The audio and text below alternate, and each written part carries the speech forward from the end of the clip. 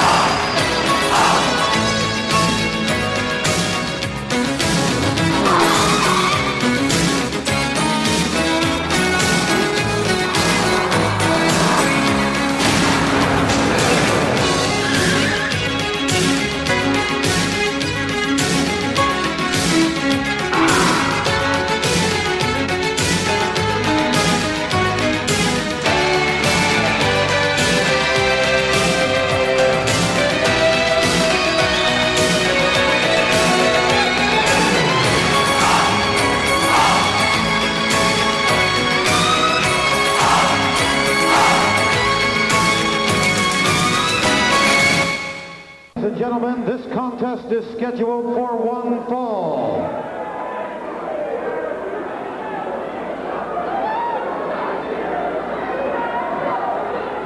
About to come down the aisle from Venice Beach, California, weighing 302 pounds, the World Wrestling Federation heavyweight champion, Hulk Hogan!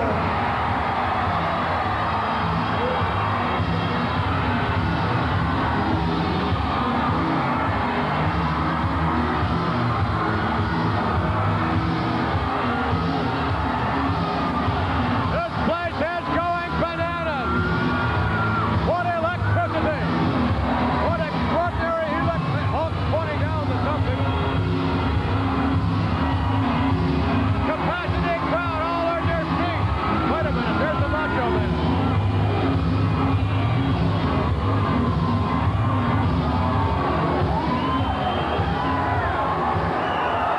Ladies and gentlemen, the opponent from Denton, Texas, weighing 340. What's this?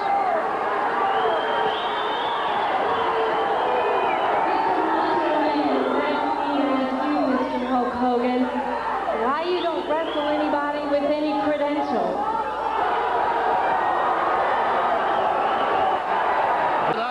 A look from behind. Rusty Brooks. Rusty Brooks all over Hulk Hogan. Macho Man, Sid Elizabeth up into the ring. He has no business on the outside. She has no business on the inside. Look at that. Oh, moving away. Rusty Brooks to the rope.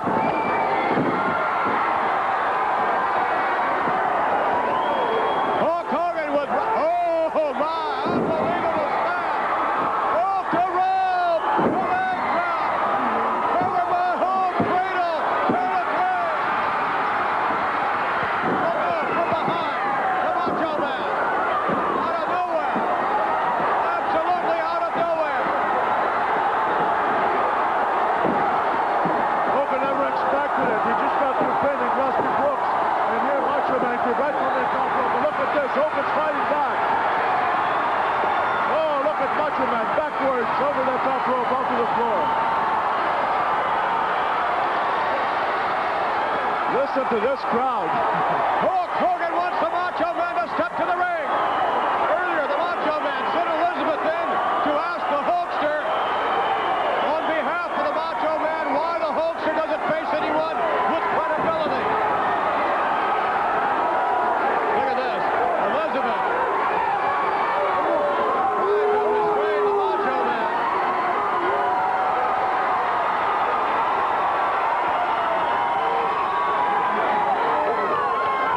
Elizabeth trying to restrain the Macho Man, does not want him to enter the ring.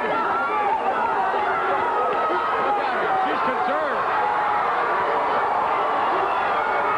It's unbelievable how the Macho Man almost hides behind her skirts, literally. That's a mean, well, I'll tell you, that's an angry champion right there. He looks in fantastic shape. Hogan's never looked better than he does right now. He really made short works of Rusty Brooks. That match, I don't think, lasted more than a couple of The winner of this bout, the World Wrestling Federation Heavyweight Champion, Hulk Hogan.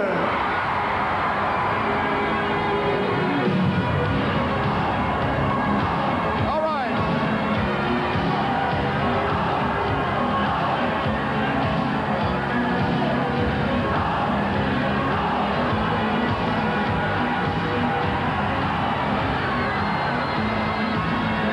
The Macho Man running just in front of that camera. I think he wants to step back to the ring.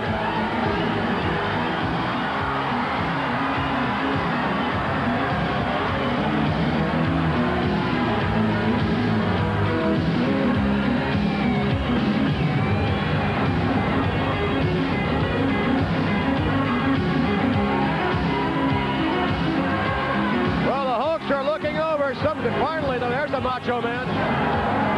Elizabeth.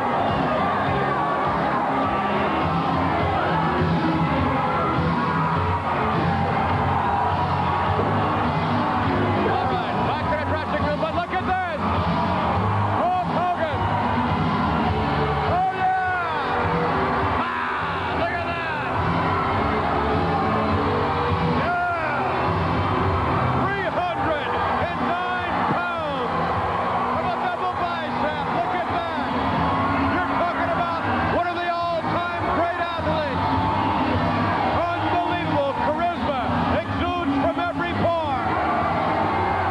The People's Champion, the World Wrestling Federation heavyweight title holder, Hulk Hogan.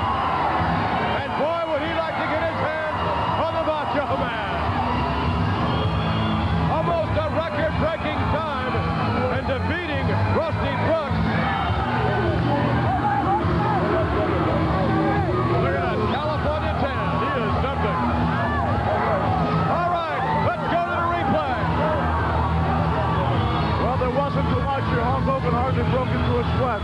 He took this 300-some-odd pounds. Look at this. He gives him a tremendous body slam. Then he flips off the ropes, giving a powerful leg of his. There, boom, there it is. And that was the end. That was a very quick match. Like I say, Hogan never even got to really, wasn't much of a warm-up. But watch this, Bruno. Yes. Look. From the top rope, we didn't see him, but he came down from the top rope. He Pearl Harbored Hogan, and he looks like he's got the advantage on. But after a while, we're going to see that Hogan took the biggest blows that the Macho Man delivered. He came back, and then we see the Macho Man fly backwards over those top ropes. And we're going to see in a second. The Macho Man hammering away on Hulk Hogan until just there, the blow block. I'm sure we haven't seen the last of this one. Stay tuned. We'll take you to the end. Hello and welcome to the Hogan Era Podcast. I am your host here, JP John Paz, part of the two-man power trip of wrestling podcasting empire right here on the TMPT feed. Here each and every week on the Hogan Era Podcast, talking about the greatest era ever in the history of the wrestling business, 1984 to 1993. Of course, that is the golden era of wrestling, the Hogan era. So here each and every week on the show, talking about the Hogan era, including the greatest matches, moments, and feuds ever in the history of the business. Of course, all predicating in that era from 1984 to 1993, the era that made Vince McMahon a retired billionaire. We'll see if he's still retired after after all this. If you've paid attention to the news lately, the investigation is over. Everything is kind of wrapped up. It ended up being $19.4 million that Vince ended up, I guess, really, I mean, it was really his own money. It's not, didn't cost, I saw somebody put it cost WWE. It didn't cost WWE anything. It was his own money that he kind of made the books look better with. I mean, it's more complicated than that. I'm not going to get into it, but let's just say it was $19.4 million that was paid out, and you know, that is that. So, and now the investigation is over. Does that mean he's on his way back? Very interesting. Would love to kind of see how that develops. Technically speaking, he's still the owner. He may be retired, quote unquote, but he's still the owner of the company and still controls the board and still has the most shares. So very interesting that Triple H is kind of running things, but I wonder where that leaves Vince right now. But of course, there would be no Vince, there would be no Triple H era right now. There'd be none of that if there was no Hulk Hogan. If the immortal Hulk Hogan did not exist, we wouldn't even be talking probably right now, to be honest. I mean, he did so much for the business and he was such a big draw for the business. And it was just amazing to see what he was able to do with the professional wrestling business. Yes, of course, there was big draws before him, but nobody quite as big as the Hulkster and nobody that had the longevity of the Hulkster. When you look at it, and we say this kind of each and every week here on the show, you have all these great guys, you have all these great talents, you have Vince McMahon at the helm. What do you need? Like, how do you succeed? How do you become the number one company? How do you blow everybody else out of the water? You need that tippy top guy on top of the mountain, and then you need the guys under him to work with. So you need the Batman, so to speak, on top. Then you need the Jokers, the Penguins, maybe even some Robins mixed in there as well, some Alfreds. But you need those big time heels, the Two Faces of the world, the Mr. Freezes of the world. You need those big bad wolves to face the Batman. And of course, Hogan being Batman, and guys like Roddy Piper, Macho Man, Andre the Giant, Big Boss Man, Akeem, Kamala, The Undertaker, Ric Flair, Sid Vicious. I mean, we've talked about so many different guys on the show. Those are the guys that would be the Jokers of the crew, if you will. Those are the guys that are giving Hogan these great feuds and these great moments and these great matches. Because if Hogan's not out there slaying giants and killing all these tough heels that are very perceived as being, guys that could take him down and take him out, then how fun is that? I mean, it's kind of boring. You're not really interested. But of course, you need those guys that are going to bring Hogan to that next level, make it very interesting. But of course, in the end, Hogan's going to win, and you want Hogan to win, and you're rooting for Hogan to win against all these guys. So it is very, very important to have the Macho Mans and the Pipers and the Paul Orndorffs of the world, because then, you're probably not making good business, you're not making money. So if you just look at the history of wrestling, good versus evil, good guy versus bad guy feuds, that is what draws money. Personal issues, as we've seen on Tales from Territory many times, personal issues draw money, and that's what does it. But while you're doing that, and while you're building to that, you can't have Hogan Orndorff on every card and every feud and have these matches always kind of be there, because it's like, I don't know, you want to build to that. You want to get to that level through a process. It's not just, oh, Hogan's going to fight this guy and that's the end. You want to have some sort of build to it. That's what makes it the best. That's where you're going to make your most money. For instance, Hogan and Savage, WrestleMania 5, guess what? It was built for over a year, really, maybe even longer than that, at WrestleMania 4 and earlier, when you start having the Mega Powers, and then you have the Mega Powers explode. So, you're building to that big moment of Hogan and Savage. You're building to the big event with Hogan and Orndorff after Orndorff turns on Hogan. You're building to WrestleMania 3 with Hogan and Andre, 93,000 people in the Pontiac Silverdome in Michigan. So to me, that is the key. And how do you get there? How do you do those building blocks? Very interesting, very easy to me.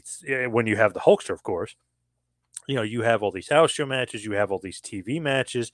Hogan's not on TV too much, and obviously he's kind of the main event of most of those house shows and really drawing the houses. But you have to have the other matches just to have Hogan on TV, but you don't necessarily want him to beat your top guys on these TV shows. You want to build to those house shows, or you want to build to those big pay-per-views, or those really big standalone shows to have Hogan beat those big names. That's where you draw the big money.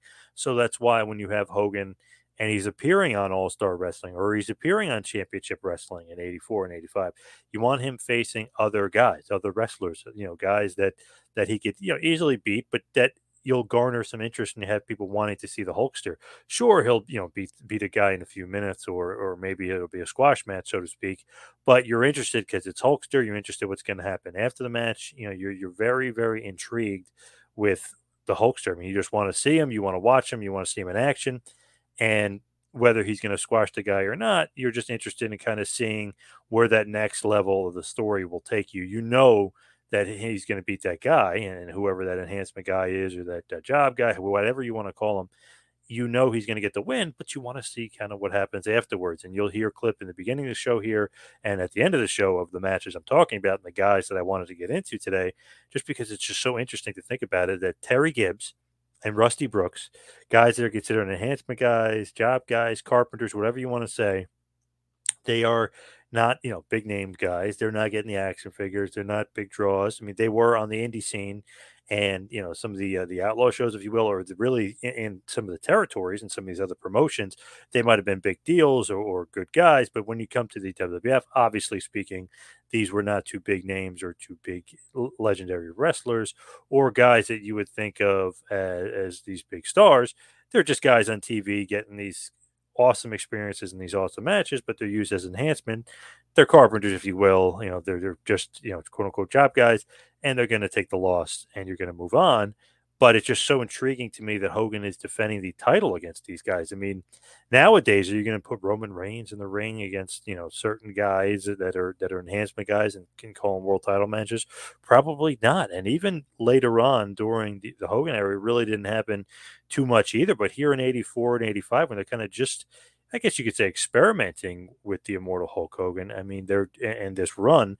It's interesting to see who is getting title shots. And it's crazy to think. And I know Terry Gibbs got tag team title shots against the Bulldogs and things like that, but it's crazy to think that he's going to get a title match. So, I mean, obviously there's no chance of him winning, but it's really, really a fun show and really just an interesting match. And I know you like short matches sometimes. You don't always need these long matches. You don't always need these great feuds. Just get it, bing, bang, boom, get out, accomplish something, have Hogan look super strong, have him be the champion, and build to your next feud or build to your next moment. Before I get into that, let's talk a little bit about Terry Gibbs. Obviously, made a name for himself in ICW for the PAFOs, NWA Tri-State, NWA Central States. He was in WWC in Puerto Rico. He was actually heavyweight champion in Puerto Rico for the WWC and had a little brief feud with King Tonga, a.k.a. Haku down there. Actually was also tag champion with Buddy Landel. So, outside of WWF, he had a hell of a career and a hell of a run. It's just, in the WWF, he's not anything to write home about. But still, if you look at him and look at his career, a lot of stuff to be proud of. And you don't necessarily have to be a great wrestler in WWF. You have to be well-known or be a great wrestler. I think you had a nice career, of course. So just got to mention, a nice little run there in WWC in Puerto Rico and obviously in several territories throughout his career. Really, basically, you could say like the mid 80s, I guess you'd say, but I guess we'll give an exact date here.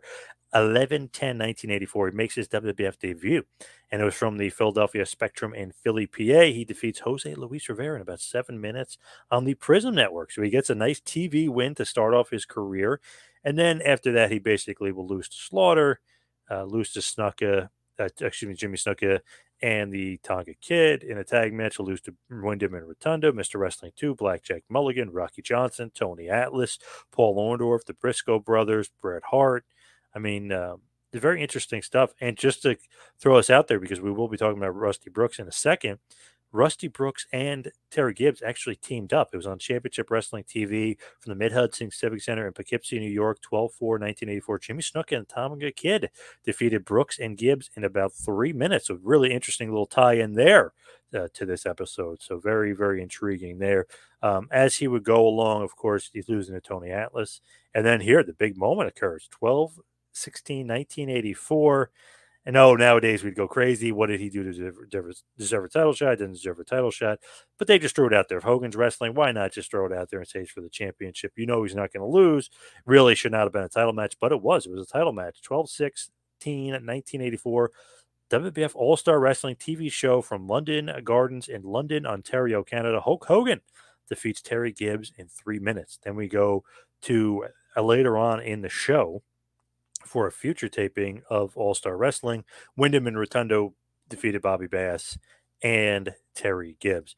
Very interesting kind of look at that if you just think about it. It's like, wow, he's getting all these big high-profile matches, but he's not really winning too many matches, and he's not like this big star or anything. So it's nothing crazy, but let's not like look into it too much and think it's more than kind of what it is, really, if you think about it. But also to note here, just to talk about Bobby Bass, he was featured on the Stampede episode of Tales from the Territory.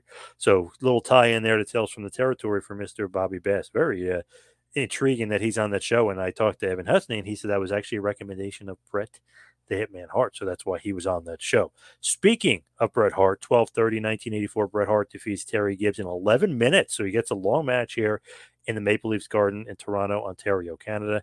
As we go through 1985, he's losing matches to Moondog Rex, Dick Murdoch. He's getting some wins over Bob Bradley and stuff. So yes, he is jobbing out a lot, but he is getting wins over the lesser guys that are out there. Jimmy Jackson, he gets a win, so he is getting some victories here in the WWF, which is surprising. He beat Steve Lombardi, aka the Brooklyn Brawler.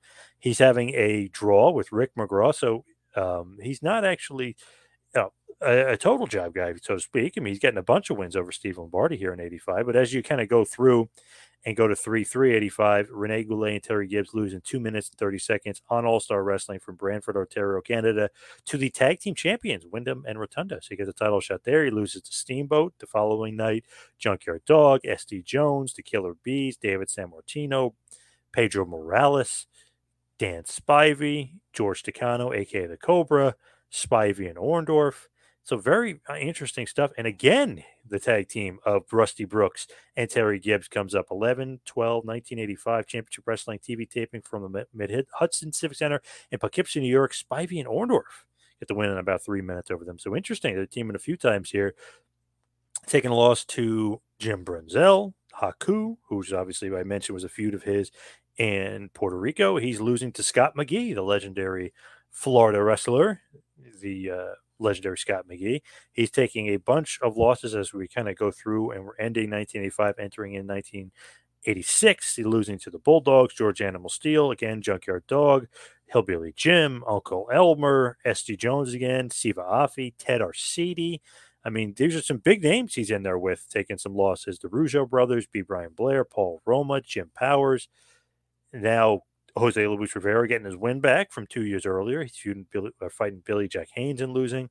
He's got a TV match teaming up with Roger Kirby, losing to Steamboat and Siva Afi from the #1, the Superstars taping of the First Order there in the Civic Center in Providence, Rhode Island. That was on 8/26/1986. So part of the first Superstars taping, which is pretty big time. He loses then, of course, eventually a few weeks later, Iron Mike Sharp.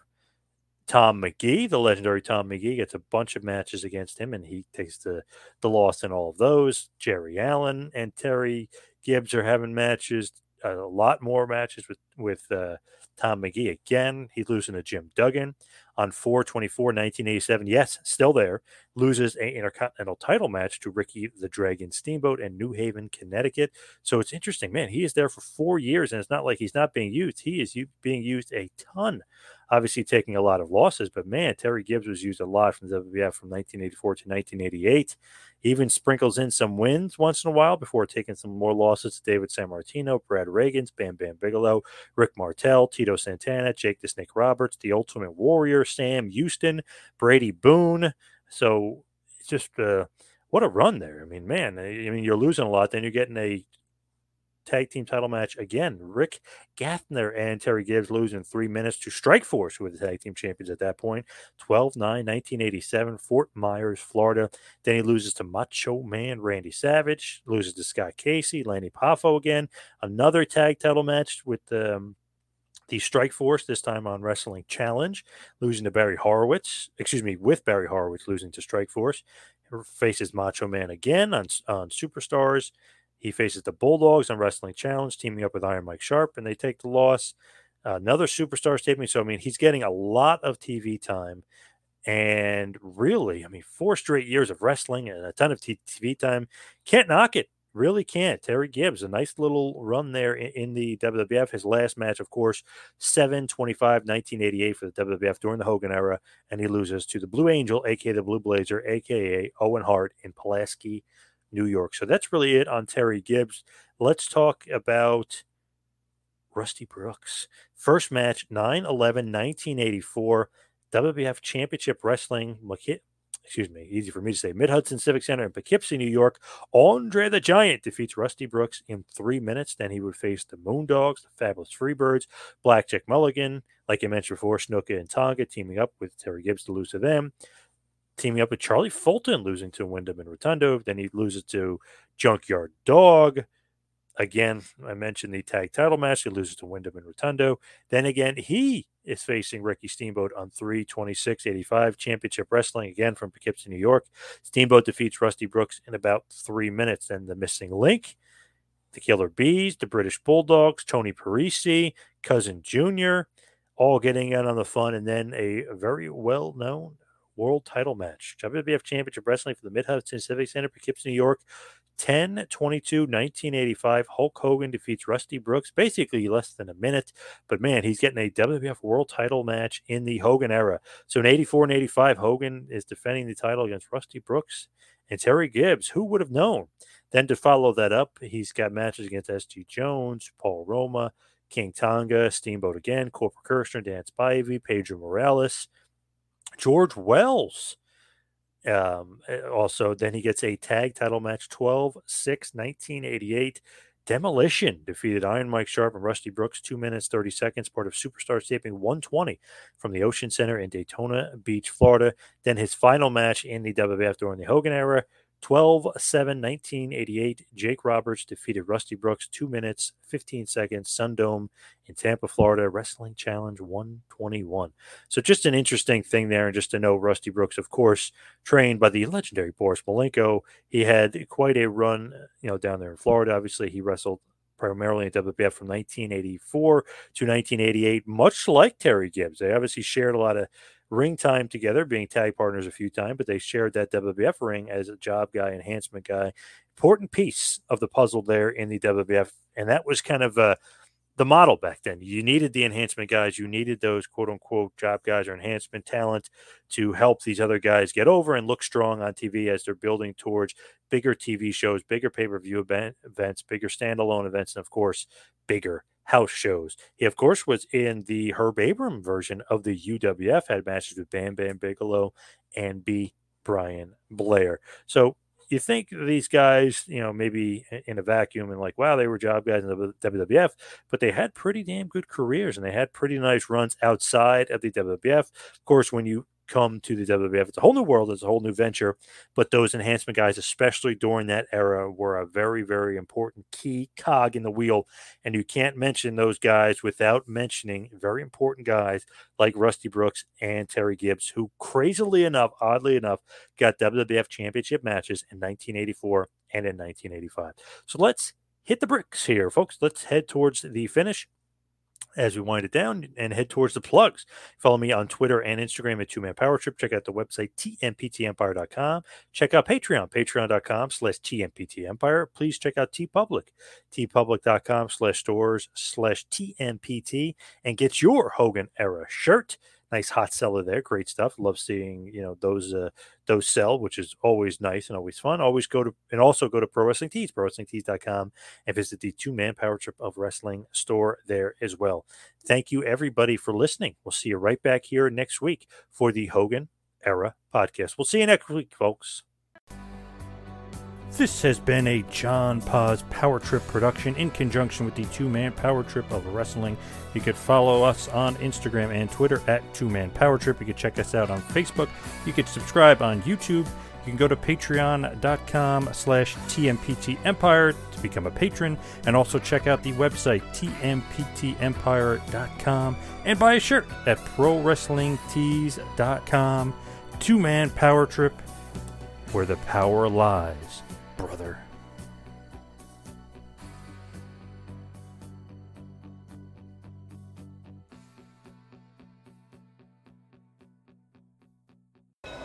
Ladies and gentlemen, this match, one fall with a 10-minute time limit. Introducing first, from Tampa, Florida, weighing 240 pounds, Terry Gibbs. His opponent, now about to approach the ring area, from Venice Beach, California, weighing 302 pounds, the World Wrestling Federation champion, the incredible Hulk Hogan.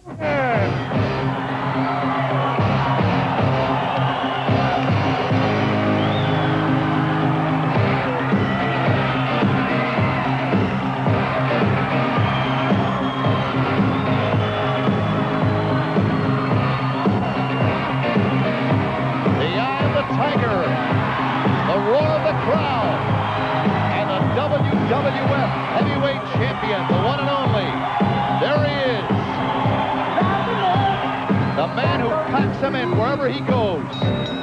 Creates nothing but excitement when he walks into a building. Hulk Hogan, your WWF heavyweight champion. You know, Terry Gibbs.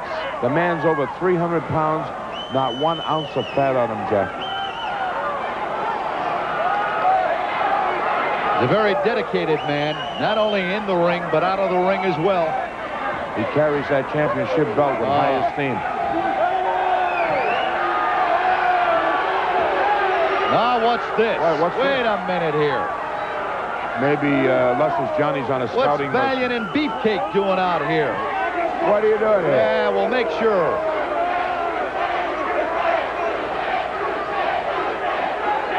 Hulk Hogan applying a side headlock right now on Terry Gibbs. And he's got quite a tremendous audience in attendance, including Brutus Beefcake and his manager, Luscious Johnny Valiant. He does everything with so much excitement and charisma. Hogan pulling his opponent. And Terry Gibbs is a very formidable opponent, I might say. Side headlock being applied by the Hulkster. Hulkamania. Look at under those powerful pythons. He's got that head. I guess Hulk was a little worried about Luscious Johnny and Beefcake. Terry Gibbs with a couple of right hands catching Hogan as Hogan was backing away on the break. On John Manello's break. Right between the break. Sure did. Right behind the referee's back. Gibbs right now with a double fist to the back. Now to the sternum area.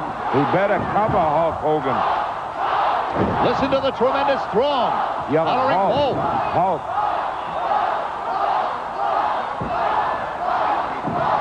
Gibbs right now trying for a press. Nothing doing. Uh-oh. Uh-oh. Gibbs pounding away. Hollering obscenities at Hogan. Here comes Hogan back now. With a left-right combination and a whip. Oh, and he caught him good. Oh, he caught him perfect. Gibbs is down. Everything's going Hulk's way right now. He caught him coming off the neutral corner. Oh, boy, that'll press. 3 count. That's all. Boy, when you talk about excitement, when you talk about action, the World Wrestling Federation heavyweight champion, Hulk Hogan, that's his middle name, Mr. Excitement. Boy, a man with 22-inch arms and probably about a 32, 33-inch waist. What a epitome of an athlete. Right now, let's go up to the ring and get the official decision. The winner of the match, the World Wrestling Federation champion, the incredible Hulk Hogan. There's your champion, ladies and gentlemen. What a champion he is, Hulk Hogan. This is Jack Reynolds along with Angelo Mosca. We'll be back.